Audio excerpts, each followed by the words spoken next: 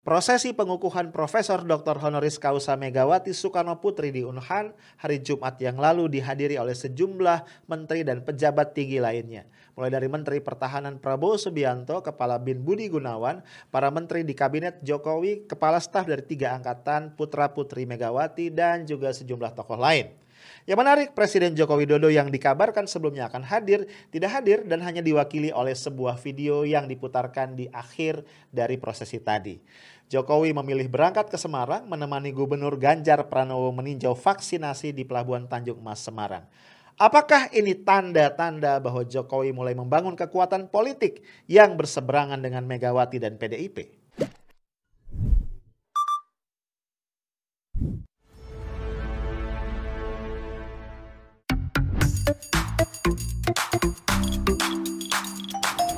Hai guys, ketemu lagi kita. Ini Senin ya, udah malam sih, 14 Juni 2021.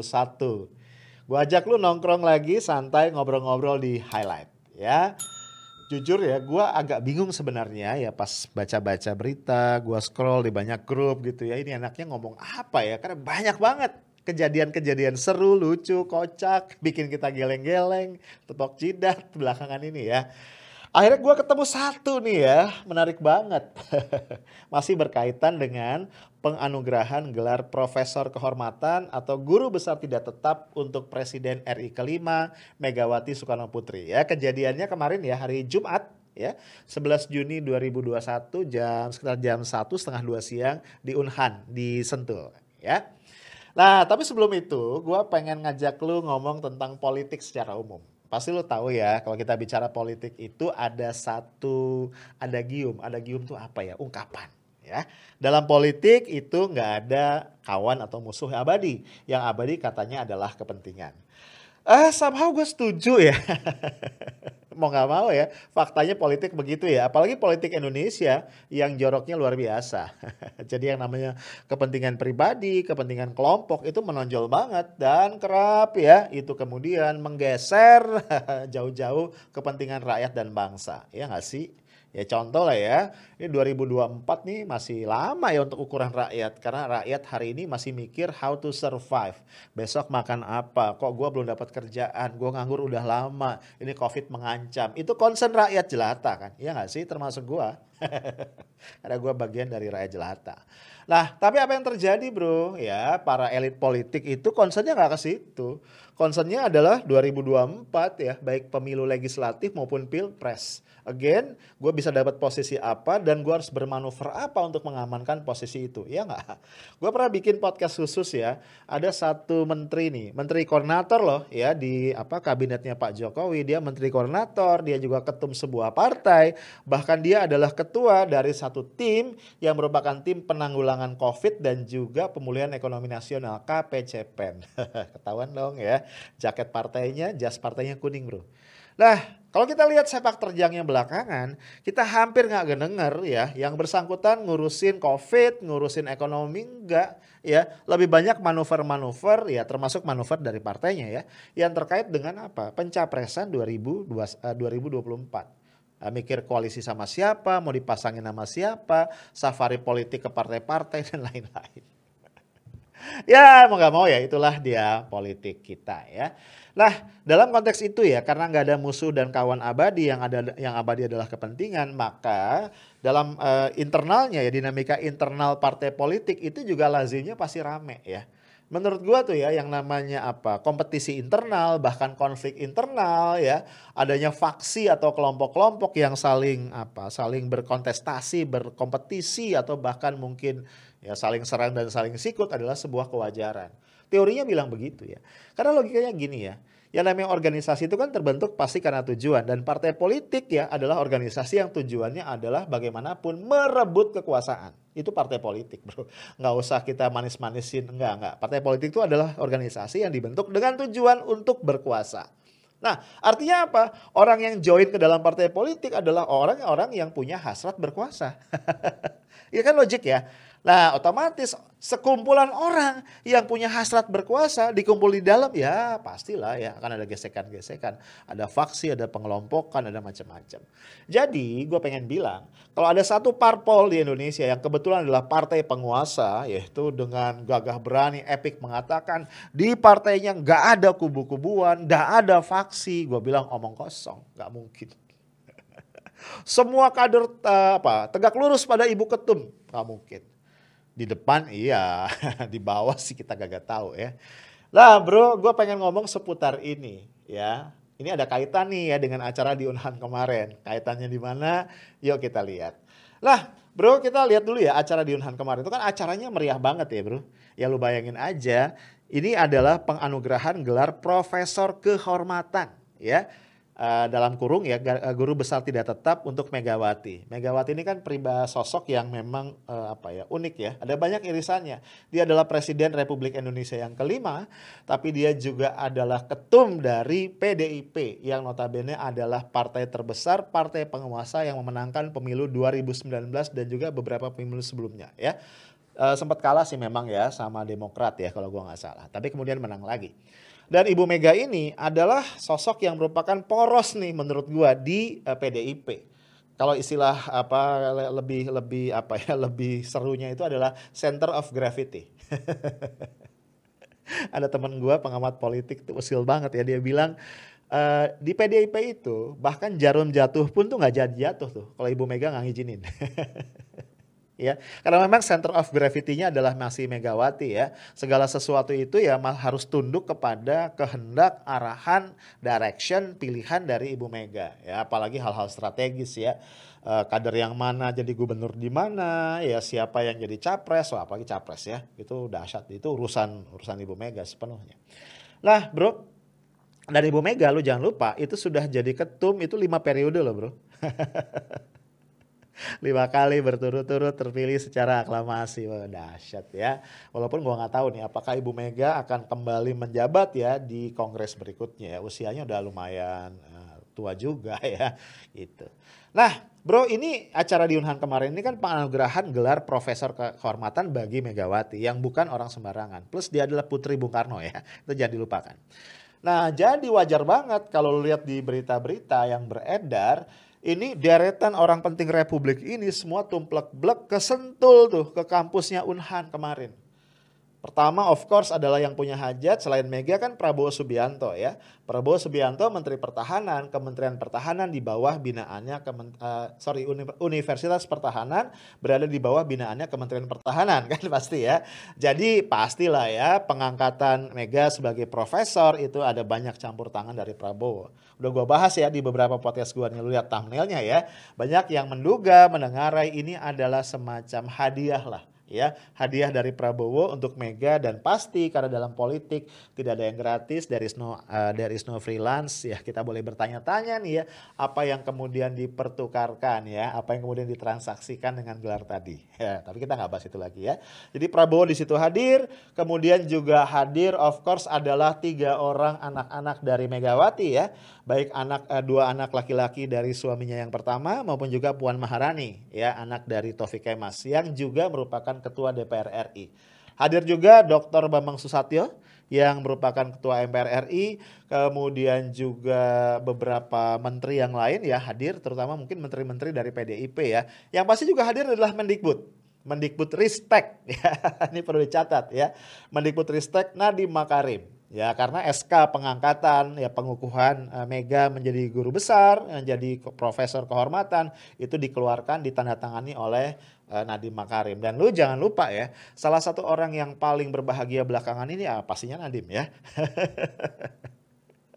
Kenapa? Ya itu kemarin lu tahu ya ada isu reshuffle, Nadiem gak di reshuffle ternyata ya. Malah dikasih hadiah, ditambahi portofolionya bukan cuma Mendikbud tapi sekarang Mendikbud Ristek.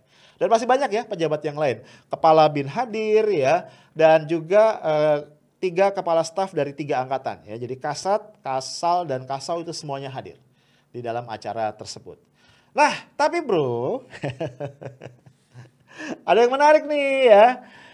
Beberapa hari sebelumnya, itu dalam publikasi yang dikeluarkan baik oleh Unhan maupun juga oleh DPP PDIP, dikabarkan bahwa Presiden Republik Indonesia Joko Widodo akan hadir tuh ya di dalam acara pengukuhan tersebut, ya.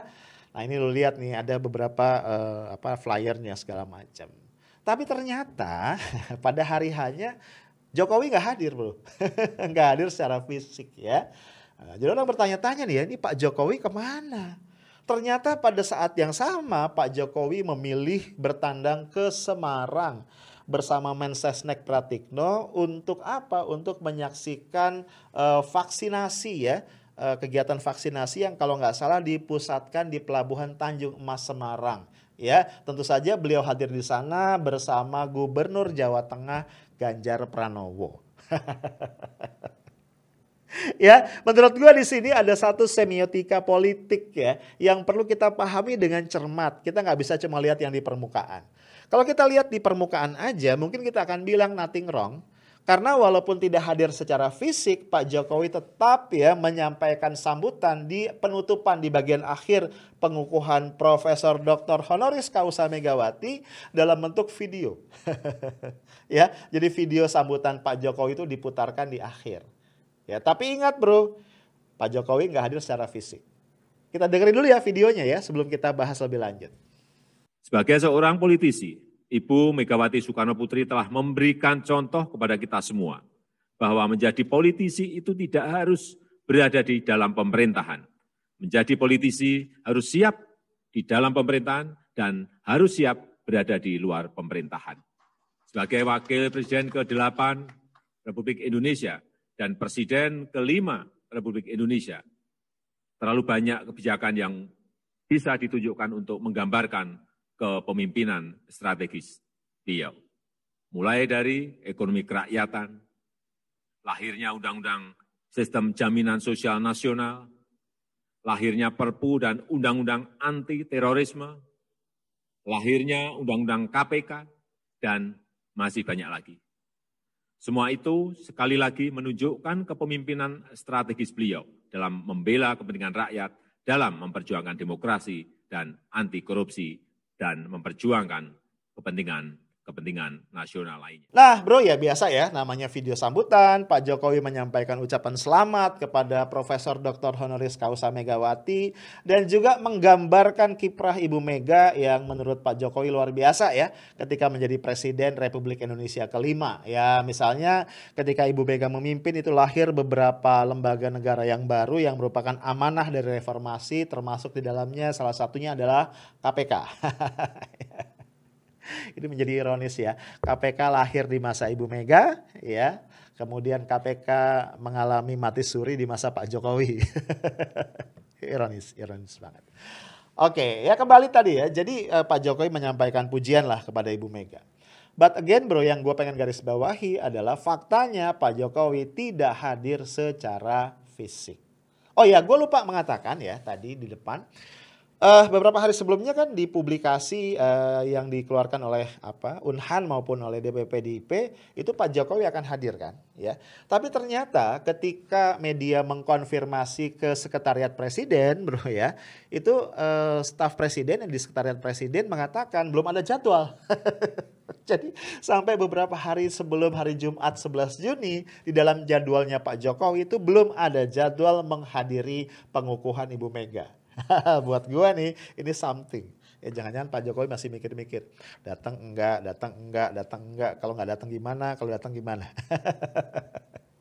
Bisa jadi ya. Tapi faktanya hari H Pak Jokowi memilih untuk ke Semarang ya, belusuan ke Semarang ditemani oleh tadi Mensesnek Pratikno dan membersamai Ganjar Pranowo di dalam melihat ya proses vaksinasi di Tanjung Mas, Pelabuhan Tanjung Mas Semarang. Bro, apa ya maknanya? Ini kan yang menarik ya. Ini yang menarik. Bisa kita lihat di sini nampaknya ada upaya ya dari Pak Jokowi, ini upaya sadar, nggak mungkin ya politik itu upaya tidak sadar. Ini adalah upaya sadar, disengaja ya, bagian dari strategi yang memang dipikirkan dengan sangat matang untuk mulai nampaknya menjaga jarak nih ya, membuat jarak dengan Ibu Mega sebagai Ketua Umum PDIP. Nah, gue mencoba memahami ya, karena selama ini Ibu Mega itu bersikukuh untuk menempatkan Pak Jokowi sebagai petugas partai. Itu nampaknya disampaikan di banyak kesempatan. Gue juga bisa paham kenapa Ibu Mega begitu. Kayaknya Ibu Mega masih menyimpan semacam kekecewaan lah ya. Karena di 2014 ya beliau nggak jadi nih mencalonkan diri lagi karena kan pengen maju lagi ya setelah kalah 2 kali dari SBY. Itu kita menangkap keinginan kuat Ibu Mega untuk kembali jadi presiden sebenarnya lewat Pilpres 2014. Tapi apa daya, dia di fait accompli dengan sangat intens oleh kelompok-kelompok pendukung Pak Jokowi yang seolah-olah menunjukkan fakta ya, termasuk fakta-fakta dari survei segala macam dari media. Jadi Ibu Mega tuh semacam di push lah ya, untuk melihat bahwa kalau mau nih PDIP menang telak dan menang di Pilpres juga, maka yang maju jangan Ibu Mega tapi Jokowi. In the end Bu Mega nyerah juga ya. Dan memang Jokowi berhasil jadi presiden, tapi kan faktanya sebenarnya suara PDIP nggak melonjak-melonjak amat ya dibanding sebelumnya. Nah, jadi ini yang mungkin membuat ada perasaan insecure dalam diri Ibu Mega sehingga dalam banyak kesempatan dia menegaskan Pak Jokowi sebagai presiden tetap adalah petugas partai. Petugas partai. Nah, bro, gue melihat ya, ini tadi ya selain ada insecure gitu ya, ada perasaan insecure, juga ada kekhawatiran ya. Karena bagaimanapun sebagai penerus dari Trah Bung Karno, gue yakin ya, hakul yakin pasti ada keinginan dalam hati Ibu Mega untuk melanjutkan kepemimpinan dari Trah Soekarno ya, baik dalam internal PDIP, memimpin PDIP maupun juga di level kepemimpinan nasional. Ya, jadi keinginan itu pasti terus ya ada dalam hati beliau dan beliau sangat ingin bisa merealisasikan itu. Dan adanya kader partai yang kuat ya di luar Trah Soekarno, maksud gue adanya kader partai yang kuat, berpengaruh, bergerak secara independen, ini tentu saja akan jadi hambatan besar. Nah, di sisi lain ya kita paham ya, mungkin Pak Jokowi nggak nyaman dan mencoba untuk tadi mulai membuat jarak dan of course at the same time itu mulai membangun kekuatan. Lah bro, ini menarik ya. Kalau kemudian kita kaitkan dengan beberapa kejadian yang lain. Pertama adalah perseteruan ya. Konflik diam-diam antara Puan Maharani dengan Ganjar Pranowo. Ya, lu tahu lah udah beberapa kali kita bahas ya. Walaupun beberapa di antara lu nganggapnya drama ya. Kalau gue nggak terlalu sependapat ya. Karena fakta-fakta politiknya nggak kesana. Kayaknya memang ada konflik ya, ada perang dingin antara Puan dengan Ganjar, bro. Ya. Ya Ganjar dianggap terlalu maju lah di medsos ya dalam konteks membangun citra untuk pencapresan 2024. Sementara Bu Mega belum mengeluarkan instruksi apapun dan pasti ya Bu Mega lebih cenderung ke ya Puan lah pastinya kayak gitu ya. Nah, jadi ada konflik nih. Nah, ternyata bro kalau kita lihat ya sinyal-sinyal dari Pak Jokowi ini cukup clear ya kalau kita lihat secara politik ya. Bahwa Pak Jokowi melabuhkan dukungannya nih nampaknya kepada Ganjar gitu. Ya. Sebelum Pak Jokowi hadir ke Semarang ini kita tahu bahwa Joman ya jaringan pokoknya Jokowi Mania Nusantara ya kalau gua nggak salah singkatannya itu sudah menyatakan dukungan mereka kepada Ganjar untuk maju di Pilpres 2024. Ya, bahkan sejumlah pendukung Ganjar juga sudah membuat Ganjaris ya. Ganjaris ini adalah kelompok pendukung Ganjar yang akan menjadi relawan ya. Kayak ini cikal bakal relawan untuk Ganjar di 2024. Lah bro, jadi kalau kita lihat di sini ya Jokowi mulai menunjukkan berjarak ya kepada Mega. Dan ini akan menjadi fenomena politik yang penting ya. Dan lu juga jangan lupa ya sebelumnya ketika ada kisruh di Partai Demokrat ya. Ada kubu AHY yang dicoba dikudeta oleh kubu KLB Sibolangit yang pimpinannya Muldoko gitu ya. Lu jangan lupa. Posisi Pak Jokowi ini unik ya. Pada satu sisi kan Muldoko ini adalah kepala staf kepresidenan ya. Yang setelah kegagalan kudeta itu oleh Pak Jokowi tetap tidak dipecat kan. Benar nggak? Tetap dalam tempatnya. Nampaknya ada deal politik tertentu, gue nggak tahu apa. But on the other hand lu juga jangan lupa bahwa ketika kisruh itu terjadi, Pak Jokowi menerima AHY ya ketum Partai Demokrat di istana kalau gue nggak salah. Dan kemudian juga memberikan jaminan ya bahwa pemerintah itu akan bertindak secara fair sesuai dengan peraturan perundang-undangan yang berlaku. Nah, gue pengen kontraskan walaupun banyak dibantah oleh banyak pihak ya. Ada pemberitaan di media bahwa ketika itu dalam saat yang hampir bersamaan itu Muldoko hadir ke Teguh Umar nih ya. Bersilaturahmi dengan siapa? Dengan Ibu Mega. Gitu. Nah, bro, konstelasi ini menarik ya buat kita cermati. Ke depan kita tentu akan melihat ya, kita akan mengamati seperti apa. Apakah langkah-langkah Pak Jokowi untuk menunjukkan positioningnya yang semakin berjarak dengan Teguh Umar itu akan semakin kelihatan. Satu lagi bro yang pengen gua garis bawahi adalah terkait dengan podcast gua tadi sore ya. Gua ngebahas tentang kehadiran Pak Jokowi di satu rapat koordinasi dari Seknas, Sekretariat Nasional dari Relawan Jokowi. Ya, di dalam rapat itu Pak Jokowi kan menyampaikan ya, meminta agar para relawannya tetap sabar, tidak buru-buru menentukan akan melabuhkan dukungan kepada capres yang mana dalam konteks Pilpres 2024. Statement Pak Jokowi itu clear banget. Dia mengatakan akan ada waktunya di mana ya dia akan menyampaikan arahan atau menentukan kemana kira-kira kapal besar, dia menggunakan istilah kapal besar ya, relawan Jokowi ini akan berlabuh. Jadi gue membayangkan ya bro, tidak menutup kemungkinan. Karena kan gini, politik itu adalah the art of possibility kan. Jadi tidak menutup kemungkinan Pak Jokowi pelan tapi pasti ya menjaga jarak terhadap Ibu Mega dan PDIP. Kemudian mulai membangun kekuatan politiknya sendiri. Dan bisa jadi pilihan Pak Jokowi adalah merapat kepada organisasi-organisasi relawannya. Ini sangat boleh jadi. Ya, kalau itu terjadi, kita akan menyaksikan dinamika politik yang lebih menarik di Indonesia. Karena bagaimanapun ya, bro, gua juga harus meng-highlight ya. Kalau Ibu Mega sudah punya dinastinya sendiri, ya dong, ya kan, dari mulai Bung Karno, Bu Mega, nanti dilanjutkan oleh Puan, Prananda dan seterusnya. Gue yakin Pak Jokowi pun tidak mau ketinggalan ya. Ada dinasti juga yang pengen dia bangun dan sekarang kan udah mulai ada ya ke situ ya, bibit-bibitnya udah mulai ada. Ya ditaruhlah di situ Gibran di Solo, kemudian juga Bobi di Medan ya. Dan dua orang ini kan juga akan terus bertumbuh ya. Kita bisa bayangkan mungkin nanti Bobi maju ke Gubernur Sumut. Kita nggak tahu nih ya kalau Gibran apakah ke Jawa Tengah, kayaknya enggak ya. Lebih seru ke DKI ya, mengikuti track dari bapaknya gitu. Nah, bisa jadi di pikiran Pak Jokowi ada pertanyaan, bisa nggak nih ya saya terus mengandalkan PDIP sebagai mesin politik ya, karena bagaimanapun Pak Jokowi sadar dia bukan Terah Soekarno ya, dan dia juga bukan kader asli PDIP ya, dia datang belakangan ya, direkrut oleh PDIP setelah menunjukkan bibit-bibit yang bisa bermanfaat lah untuk PDIP ke depan. Nah, jadi boleh jadi ya Pak Jokowi kemudian berpikir membangun sebuah kekuatan politik sendiri adalah pilihan yang rasional. Again ya, kalau itu terjadi ya, dinamika politik Indonesia ke depan akan jauh lebih menarik ya, akan jauh lebih dinamik ya, akan muncul ya gesekan-gesekan, friksi-friksi yang semakin lama besar kemungkinan akan semakin open, semakin terbuka. But the most important question adalah di tengah dinamika ya, gesekan-gesekan tadi, mungkin juga konflik, kira-kira masih ada nggak ya yang memperhatikan, yang memikirkan kepentingan rakyat banyak?